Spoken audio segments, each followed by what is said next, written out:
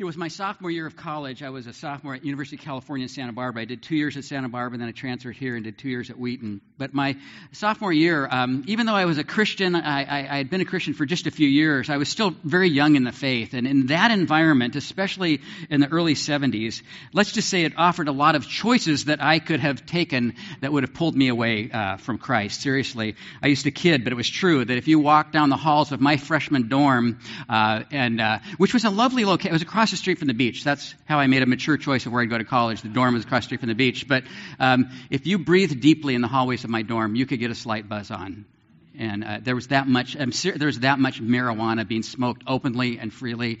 It was much easier to get marijuana than it was to get alcohol on that campus in those days. And there was other kinds of lifestyles being offered in those early days where there was no supervision in the dorms, whatever. It was a men's dorm, but you'd never know it because women were living in rooms with men, and it was just great. Well, they were really boys and girls. But anyway, that's why I'm so grateful that even I was, as a young follower of Christ, that I was scooped up really by the ministry then of Campus Crusade for Christ, now known as Cru. It was really with the help of some friends who I'd gone to high school with, whose family had really been instrumental in bringing me to Christ. And their one daughter, who was a dear friend, was at Santa Barbara, and she said, "Why don't you come to this meeting?" And I got connected. There were crusade leaders there that took an interest in me and stuck with me. There's one guy named Art Vanderveen who, after years of not hearing from each other, this is one of the wonders really of Facebook and what can happen through the internet, is that we found each other again. And I said, "Remember that really clueless, dorky sophomore?" And it took.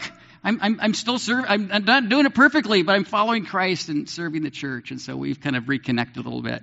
He's well into his later 70s now, still ministering down in Georgia. But I'm grateful for people God put in my life as a mentor.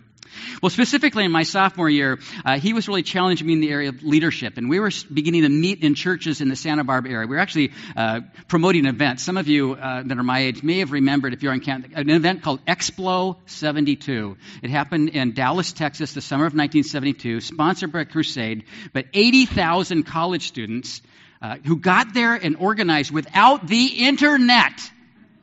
It happened. We all got there and we worshiped, and it was crazy. Anyway, Art pulled me, so we were going around promoting this event around Santa Barbara, and he kind of talked me up. So I had my little spiel. I shared my testimony, but he challenged me to have a scripture memory verse when I shared my testimony. Well, I had not done scripture memory before, and I chose Philippians 4:4-7, and it has stuck with me ever since. And I learned it in the New American Standard Bible. Yes, people, there was a day and age when there was not a New International Version. And when I was a young believer, the cool Bible was the NASB. And so I remember it. "Rejoice in the Lord always. Again, I will say, here's the old language, let your forbearing spirit be known to all men." I now know it included women as well. "The Lord is near. Be anxious for nothing, but in everything by prayer and supplication with thanksgiving, let your requests be made known to God. And the peace of God, which surpasses all comprehension, will guard your hearts and minds in Christ Jesus." I said I memorized it. I'm reading it, but I just want to make sure I got all the words right. "Rejoice in the Lord always." And again, I say rejoice. We sang a great gospel version of that. And some of you are thinking of the round that we used to do. "Rejoice in the Lord always." And again, I say rejoice. This passage drew me in. It came alive. It became, because it was so practical. It was practical not just in the behaviors it encourages, but it was practical in the impact on emotional life and well-being. This part about don't be anxious, don't worry about things, but instead pray about them, giving thanks to God for how He's already at work. This passage has stuck with me. I have applied it to myself over and over again, and I have, I might say, prescribed it in my pastoral counseling as well.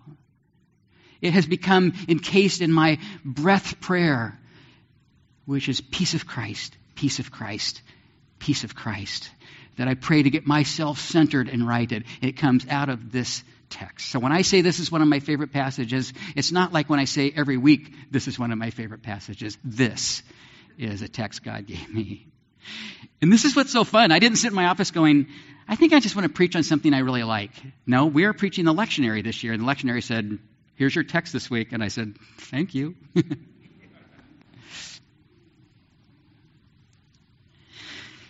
As Art Vanderveen discipled me that year, he taught to me also and modeled to me the power of the Word. And my getting into the Word and pursuing ministry eventually is what helped me to grasp this idea of being imitator, the title that we've chosen for this series. I'm not necessarily always good at imitating Jesus. I fumble and I stumble and I fall, and yet it's part of what I keep out there. And we've chosen this image of a mirror to look at and say, how am I becoming more like Christ? And so we want to look at this then for a little bit this morning, that the invitation to be an imitator is a call to live a life that's characterized by rejoicing. A life that's characterized by rejoicing, but in the midst of daily challenges, simply doing life as a follower of Jesus. This passage, not just the few verses I shared, but from 1 to 9, talks about how to practically do life in the midst of all of its crazy challenges that it throws us, and still be somebody who rejoices and somebody who imitates Jesus.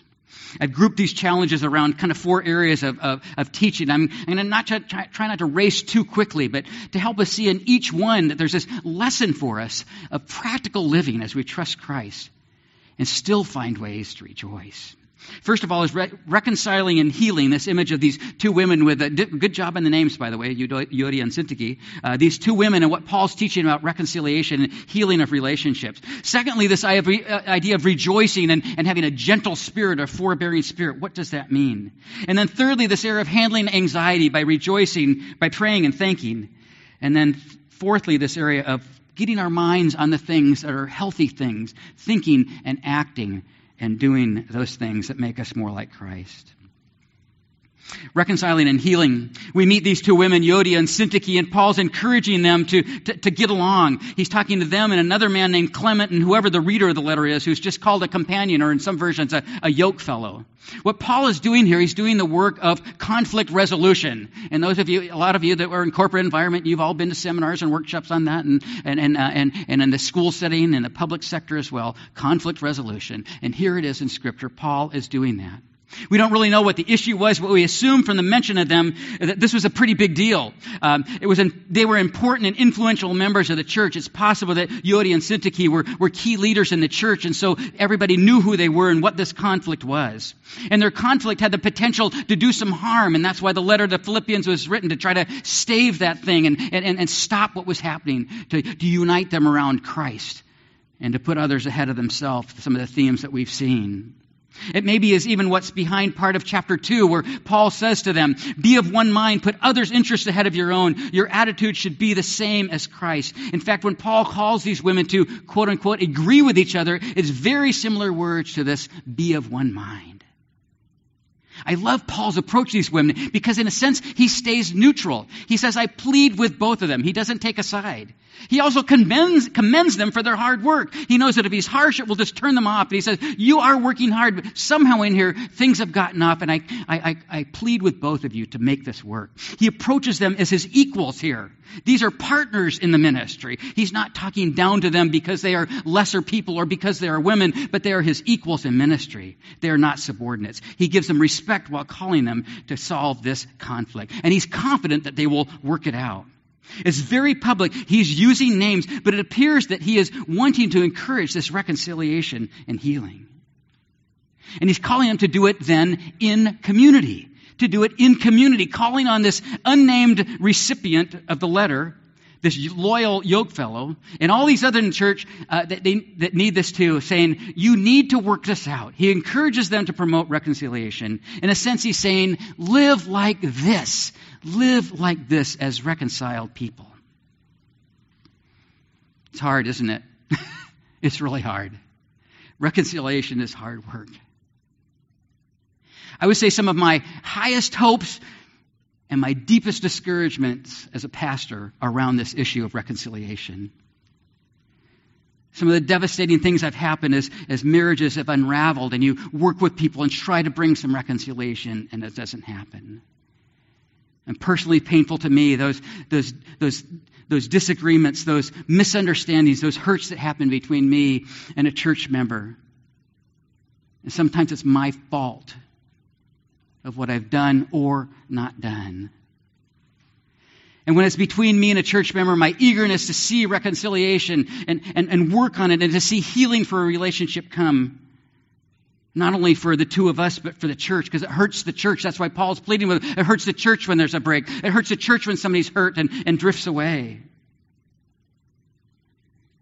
We know this is the way it should be. We know that this is what Jesus is calling us to do, that this is the way Jesus wants to live. But sadly, it doesn't always go that way.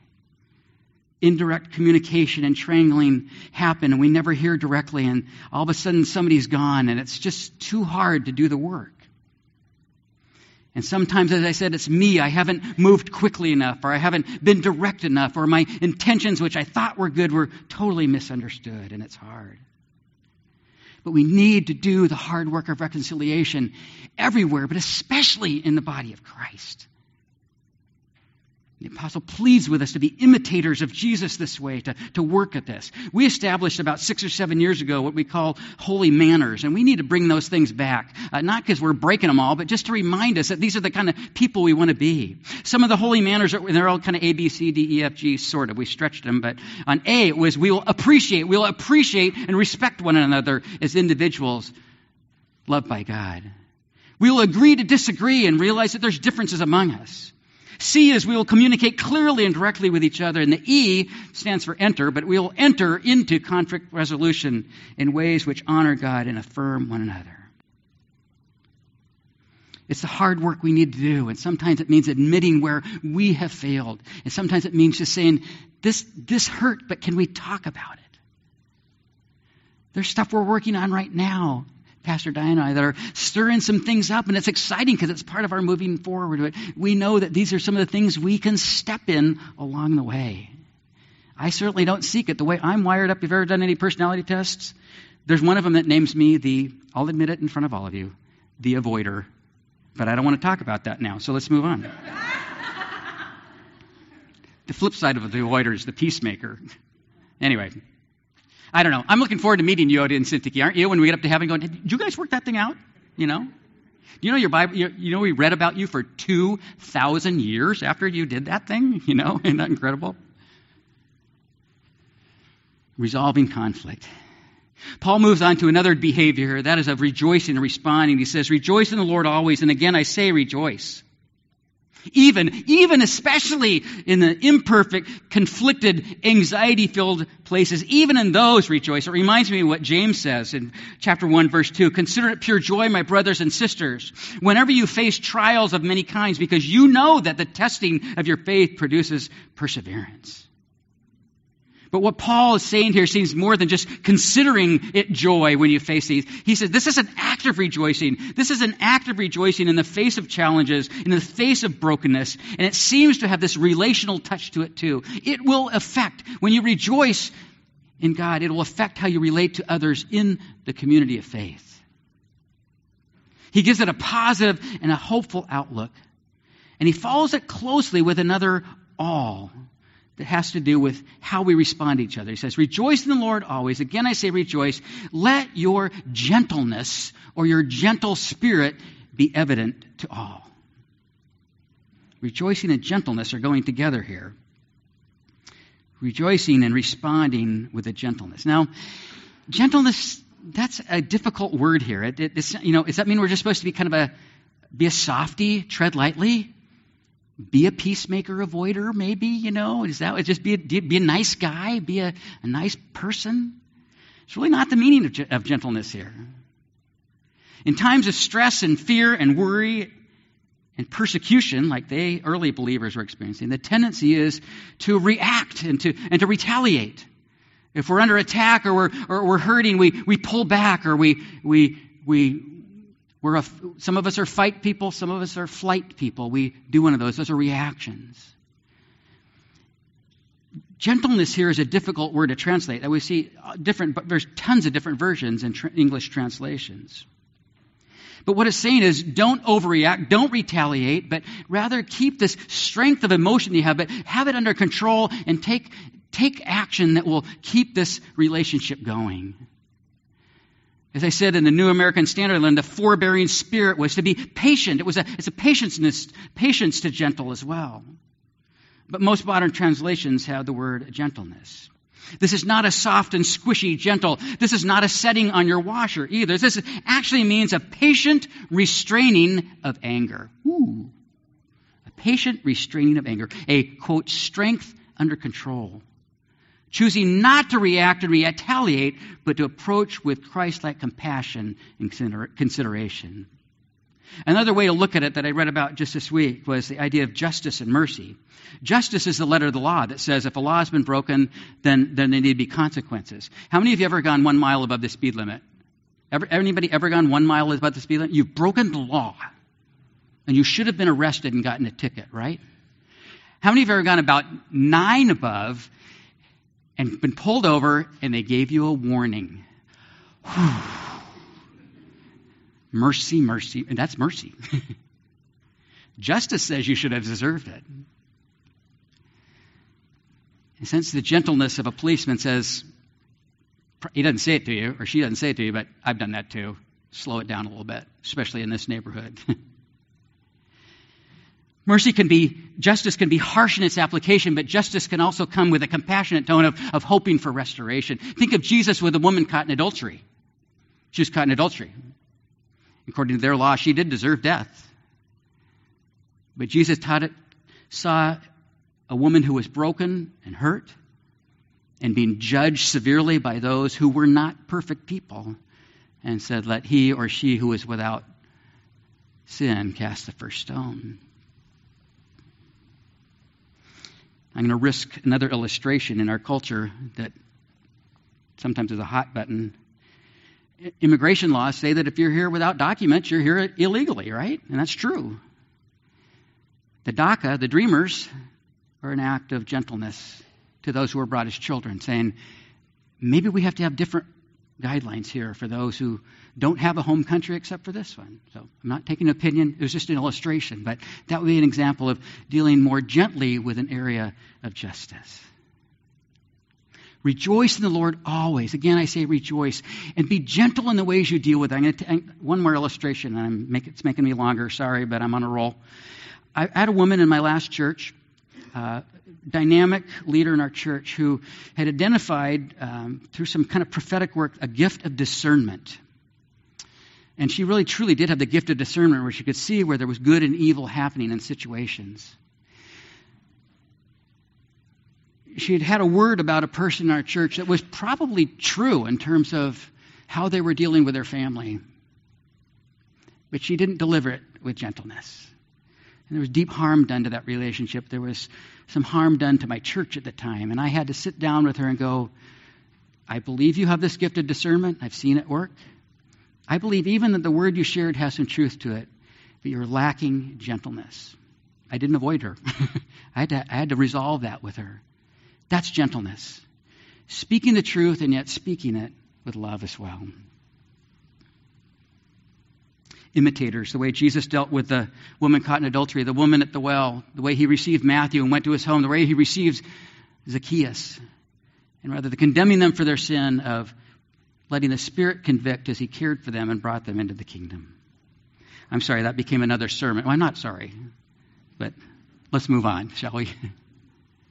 The third area here is this of anxiety, of praying and thanking around this area. Do not be anxious about anything, but in every situation, by prayer and petition, with thanksgiving, present your requests to God. And the peace of God, which transcends all understanding, will guard your hearts and your minds in Christ Jesus. Moving from anxiety to peace.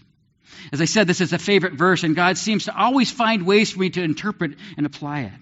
The longer I'm in a public role, in a position of leadership, the longer I'm in areas of responsibility, and especially when I'm in cases of leading change, there are plenty of opportunities for anxiety. And let's just name it now, Naperville Covenant, as we head into the next couple of years. Times of uncertainty and change can raise the level of anxiety. Let's just name it. There's going to be a lot of changes in the next couple of years.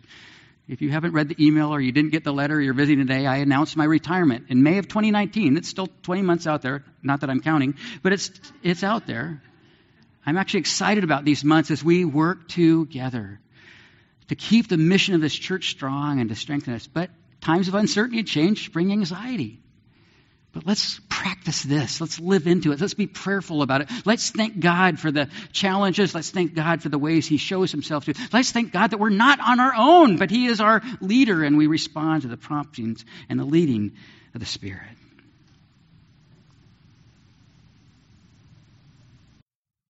The apostle here instructs us and says, in these times of anxiety in your own personal life, but he's talking to a church who's struggling with some changes and challenges. Be prayerful and be thankful.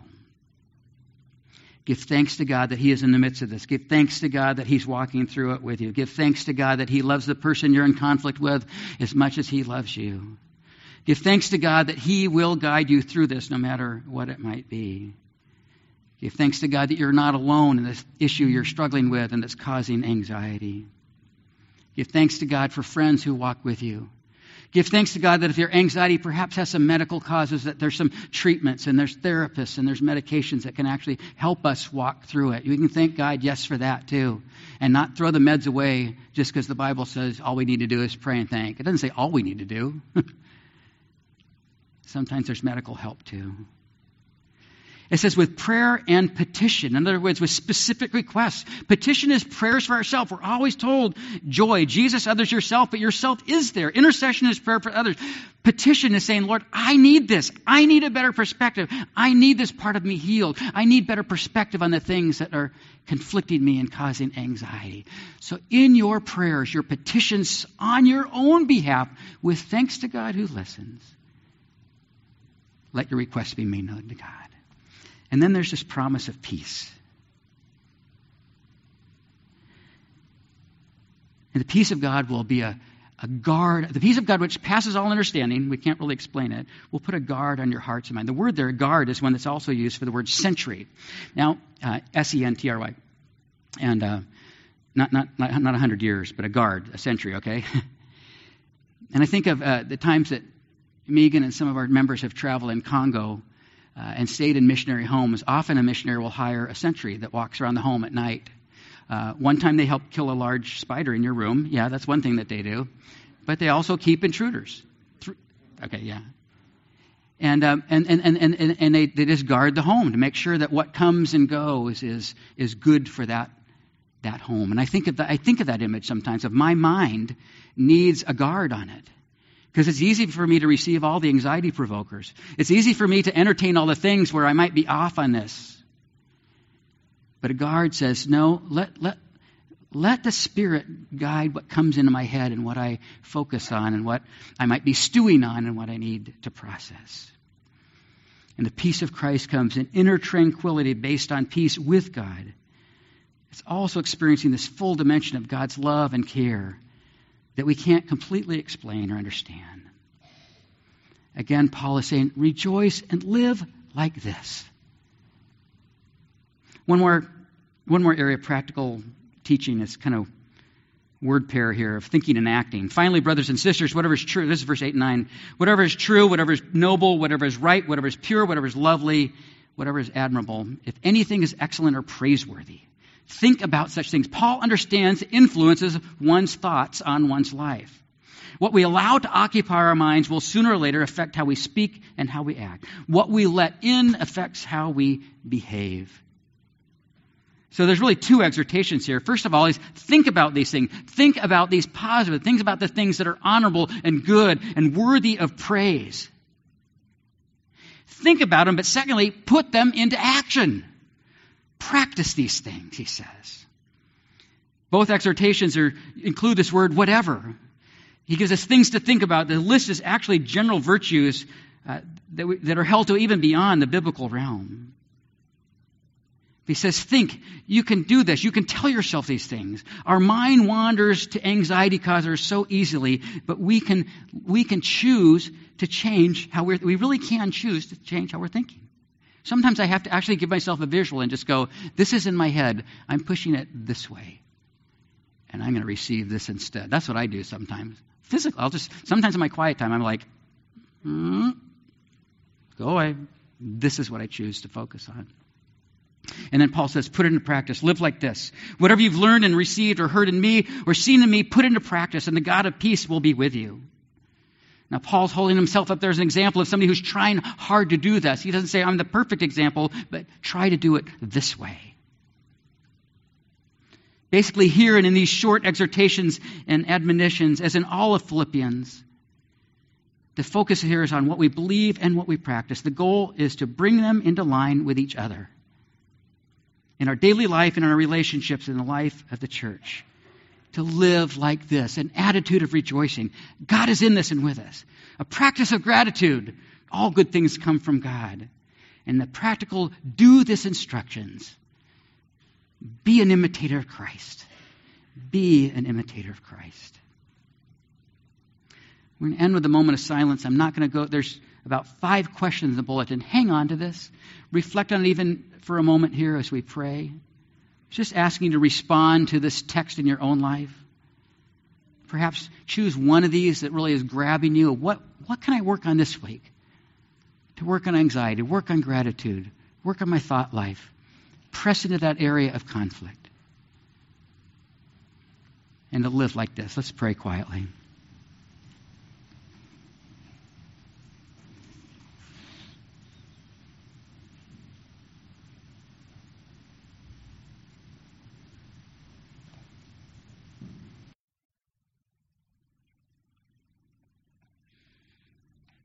Oh, holy God, we love your word.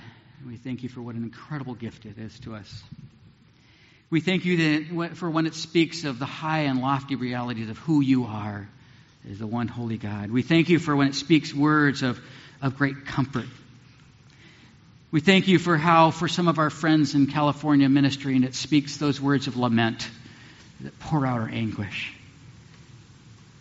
And I thank you this morning for when it speaks so practically into how we live our life every day and care for our own mind and heart and emotions and will.